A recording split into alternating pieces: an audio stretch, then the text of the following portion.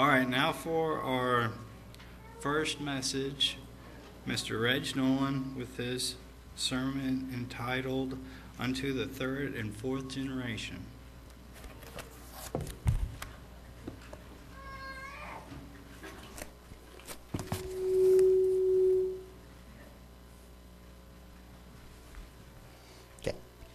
Most of you know I have been teaching at least part-time since 1976, just under 40 years.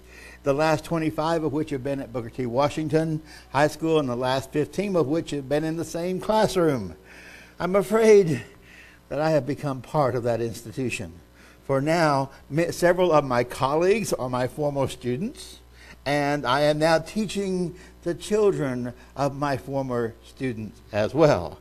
I call them my grand students, if you will. Indeed, I have become a generational teacher. During this time, I have noticed that the behavior, the attitudes, the work ethics of the students cycle in waves.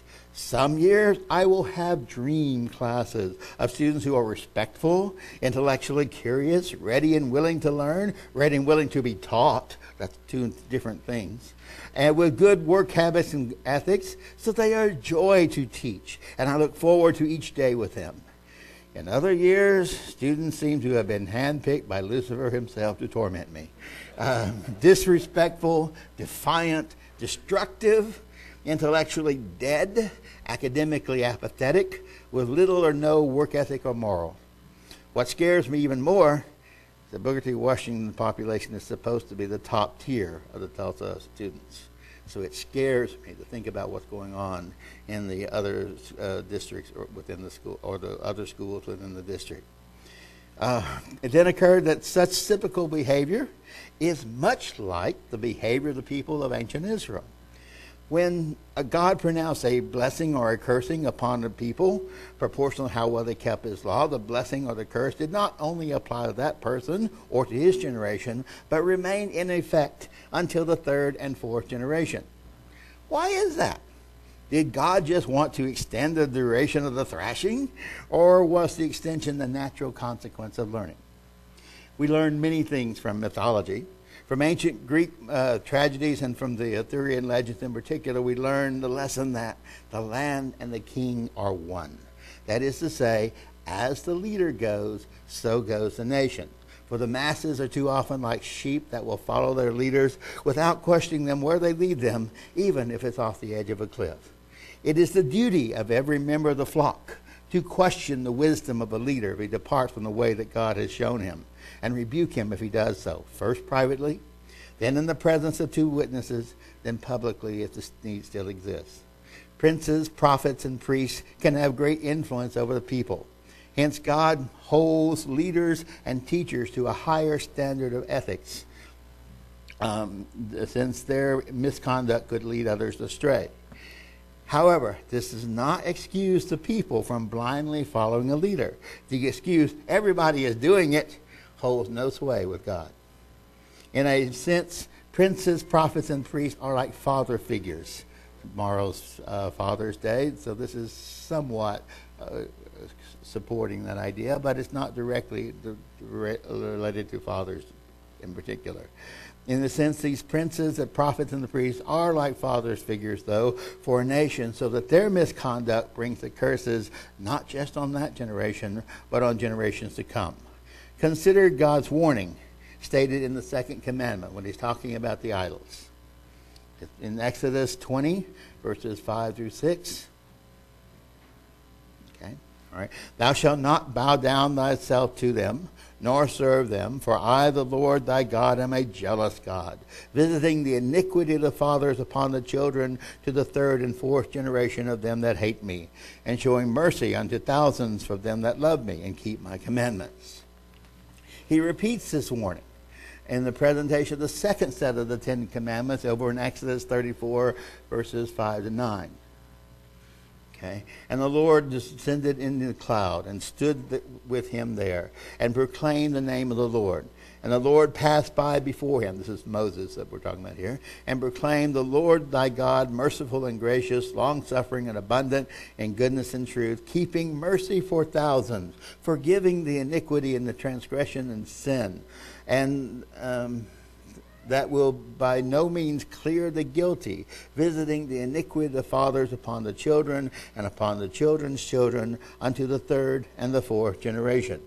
And Moses made haste and bowed his head toward the earth and worshipped and he said, if now I have found grace in thy sight, O Lord, let thy Lord, I pray thee, go among us. For it is a stiff-necked people, and pardon our iniquity and our sin, and take us for thine inheritance. This persistence of a blessing or a cursing beyond the immediate recipient is not all that mysterious, really. It's really just a matter of education. As children, we learn from our parents and other grown-ups in our lives, and we imitate them in language, mannerisms, facial expressions, behavior, and attitudes. I remember a few years back, I was found myself in a certain situation and felt on my face the expression that I had seen on my mother's face so many times before. I knew exactly where it came from, what the source of it was, but it really surprised me that I had assimilated it because my mother and I didn't really all get along that well. So it's rather interesting that I had assimilated that piece of her characteristics, her mannerism. Yes, children are like little recorders, and sometimes the playback is rather shocking. We learn a great deal about ourselves just from watching our children. I've heard my students echo back to me a word or phrase that apparently I repeat a bit too often, and it has become now part of their repertoire. How many parents have heard their children utter a word or phrase and wonder, where did that come from? Have you been there? Only to realize that the child was mimicking a parent or other adult in the child's life. We have to be careful of the environments to which we expose our children, especially before they reach the age of 5, when they have not yet developed filters. Their little brains consider all the input that they hear, see, or otherwise experience as equally valid input. And the same input repeated over and over and over becomes a stable pathway in the brain. So regardless of what they're exposed to at the young age, they don't distinguish between good input and bad input. All input is equally valid. All input becomes then part of their experience. Okay, so be careful then, particularly about using the idiot box as a babysitter. Proverbs 22:6 says, train up a child in the way that he shall go, and when he's old, he shall not depart from it. So parents then have a responsibility to train the children to walk in God's way and to guard their little minds from as much evil as possible. But this learning is a shared responsibility, a two-way street, for the child has to also have a teachable spirit. Proverbs 13:1, a wise son heareth his father's instruction, but a scorner heareth not rebuke. Proverbs 15:5, a fool despises his father's instruction, but he that regardeth reproof is prudent. Proverbs 15:32, he that refuses instruction despises his own soul, but he that heareth reproof getteth understanding. In each of these cases, the injunction is upon the one that is receiving the instruction here as well. So you've not only got to have parents who are willing to teach the material and to model the material, but you also have to have children willing and ready to learn the material as well. I have seen parents who make a good faith effort to teach their children the way of God. But the child seems to have this defiant, rebellious spirit in him that resists correction and seems bound and determined to do the opposite of what his homeschooling has been. Scripture calls such children stiff-necked. We call them teenagers. Some defiance is actually a good thing, for it indicates a strong will, ambition, and a desire for independence. These are characteristics of leaders or successful people later in life, if they can learn to channel that defiance into a positive outlet. But remember, though, there is always that carnal nature lying just below the surface in any child. Romans 8:7 says, because the carnal mind is enmity against God, for it is not subject to the law of God, neither indeed can it be. In fact, it's not subject to the law of God. It's not subject to the law of man. It's not subject to the law of parents. How many children are defiant simply for the sake of defiance in itself? So, we've got the layout set before us. Let's imagine the ideal situation. Parents are rightly training their children in the ways of God. Children are willing to learn without becoming threatened or defensive. Then those children would then teach their children the ways of God, including the injunction to train up a child in the way she should go, who in turn would then teach their children the same lessons. What will happen? It has a chain reaction effect. It has a cascade effect. The blessings of that family line could go on generation after generation after generation, so that, as Proverbs 17:6 tells us, children's children are the crown of old men, and the glory of children are their fathers. Okay, now let's imagine some less than ideal situation. The parents need not be overtly evil. Rather, they're just too busy, overextended with the cares of making ends meet, to give the child the attention, the love, the training that he needs. Such neglect can also have a cascade effect. Perhaps the parents are using a tag team approach, handing over their children to someone else or to a child care institution while they work, make time for one another, or recuperate after too much closeness.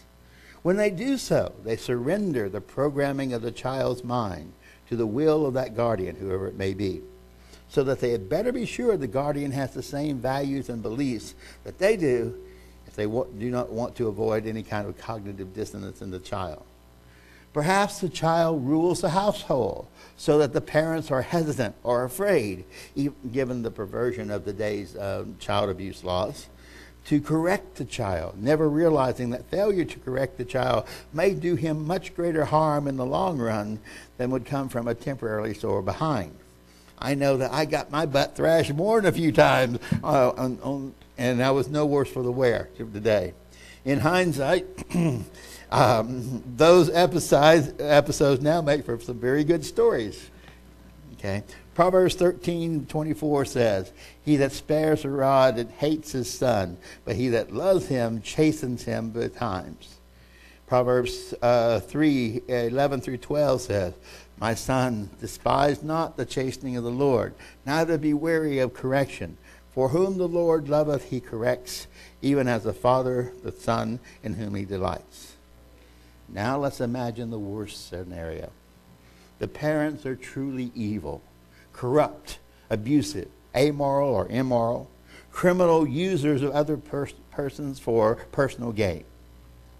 Children read in such a hostile environment, even if they survive to adulthood, quickly learn some lessons, very, very hard lessons, that might makes right, that people are property and pawns to be used to advance one's own purposes, that laws and morals are restrictive and meant to be broken, that strength, power, and fear are greater than meekness, sacrifice, and love, that winning is everything, and the spoils of victory go to the strongest or the most dangerous, that power, wealth, and fame are the measures of success, that life is short and cruel, so eat dessert first. Okay, that the ends justify the means, that politics, not righteousness, is the path to power. Now, such malevolent programming is self-perpetuating, for the child becomes as evil as his parents, as his role models. It is no wonder then that the kings of northern Israel, the northern kingdom of Israel, were all wicked. From Jeroboam through Omri and Ahab to Hoshea and into captivity, not one of them is righteous. Not one of them. How could they be when patricide or other kinds of murder was a normal path of ascension to the throne? Thus, through modeling behavior, the curse that it was incurred by the father becomes incumbent on the son. Through modeling behavior, The curse that was incurred by the father becomes incumbent on the son. Rare is the son who can defy his father's evil and do right in the eyes of the Lord. The ancient kingdom of northern Israel had none of them. The southern kingdom of Judah had 8 out of 20 kings that were considered good. And in many cases, even when the parents were evil, there was an influential grandfather, a priest, or a strong woman who was the salvation of the child and hence the postponement of the curse on the nation. In each one of those cases, you had one of those 3 things: a strong grandfather, a priest, or a strong woman helping that child along so he became a good king instead of an evil one. Proverbs 3:33. The curse of the Lord is in the house of the wicked, but he blesses the habitation of the just. However, all it takes is just a little inattention, a little shirking of the responsibility, and that carnal nature that lies just slightly dormant in all children will rear its ugly head. From about 835 to 736 BC, Judah had a run of 4 good but not perfect kings.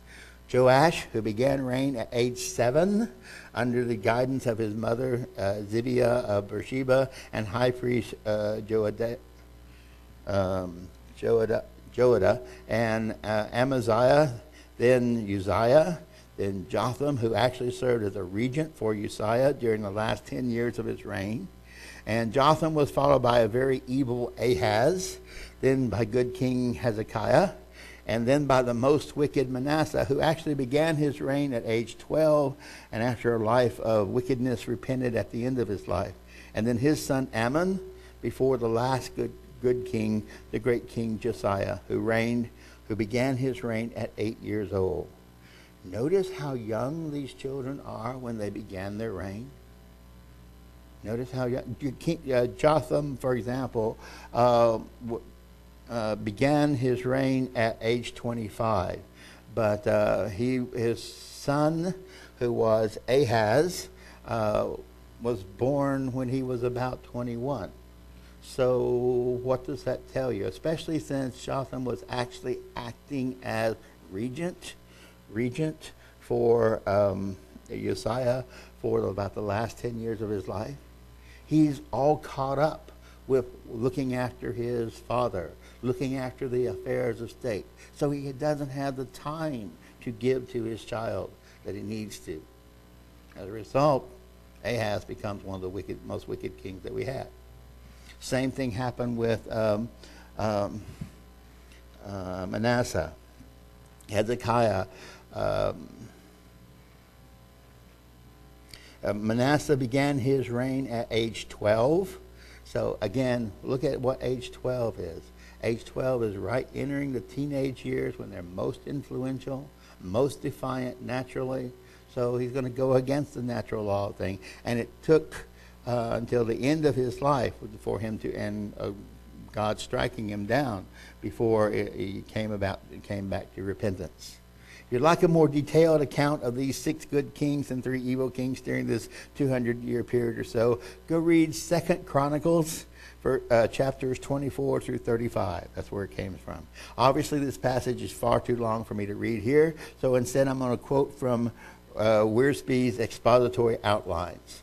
So this will give you an overview of what's going on. It doesn't cover all of the kings, but it'll give you an idea of the ones that they have. Joash was a miracle boy because his evil grandmother, Athaliah, had killed all of the siblings and he alone had survived. The future of David's line and messianic promise rested on that little boy. How often in Jewish history Satan tried to kill those that were part of God's plan. The godly high priest, Jehoiada, protected Joash and then installed him as king. At the same time, Jehoiada saw to it that Athaliah and her followers were put out of the way. Though the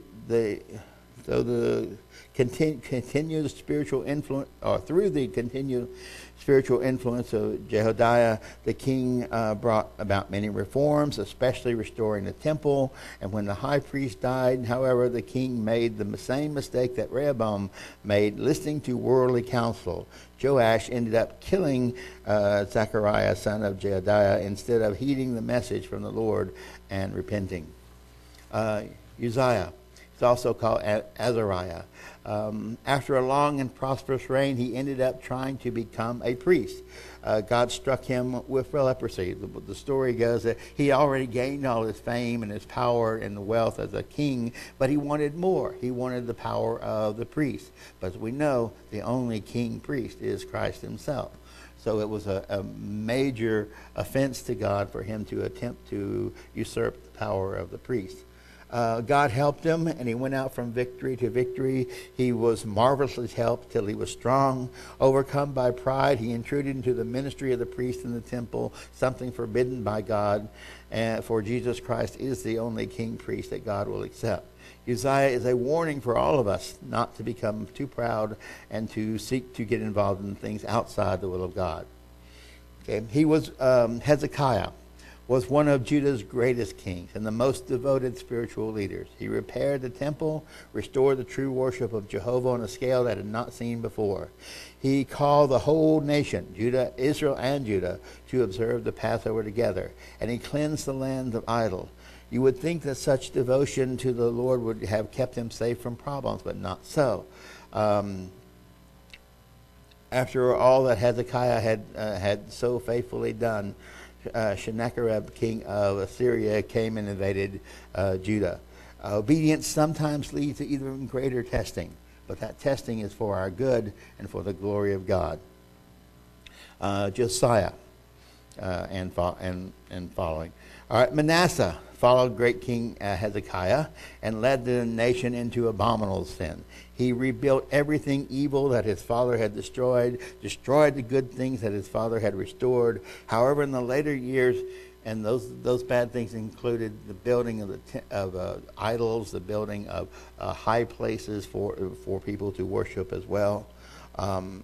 They offered incense to strange women, etc. However, in his later years, Manasseh did repent, and God forgave him. He was followed by Ammon, who reigned only 2 years and did even worse than his father did. Then Josiah came to the throne. If Hezekiah is faulted for his son Manasseh, he must certainly be praised for his grandson Josiah. At the age of 16, Josiah sought the Lord. Josiah actually came into power at about age 7 or 8, I think it was. But he was under the leadership of like a regent, and the scripture says he sought the Lord and began to reform when he was about the age of 16. And he wanted to reform the nation and to wipe out idolatry. He repaired the temple, restored the book of the law. They actually found the book of the law in the rubble, in the ruins in the temple, in the process of doing it. He, too, celebrated a great Passover and sought to lead the people back to the Lord their God. Unfortunately, King Josiah meddled with a war that was not his concern, and he was wounded in battle. It was a fluke arrow from an archer's bow. It wasn't directly intended at him. It was just shot into the air, and it happened to hit the king. And he was meddling in a war that was not his concern. And he was wounded in battle. He went home to Jerusalem to die. His pride had gotten the best of him, and he thought he could defeat the king of Egypt. After Josiah's death, the kings of Judah were all weaklings. They were mere puppets in the hands of politicians in Jerusalem or the nations around Judah. The last king was Zedekiah, and then the nation fell into Babylon in captivity in 586 BC. What a history. What a history. The extension of the curse to the third and fourth generation is no great mystery. Rather, it is the natural consequence of child learning from the parents who break God's law. The most important job in life is that of rearing good children. But it's not easy. And parents, I don't envy your task. especially in today's technological, materialistic society. Not only must you teach them God's way, but you must also model that way of life before them, for they learn in so many ways and will reflect back to you what you have taught them, intentionally or not. Nurture them with your time, your attention, your love, your wisdom, that they might walk in this way and that your family might reap the benefits of perpetual blessings of obedience instead of the curse unto the third and fourth generation.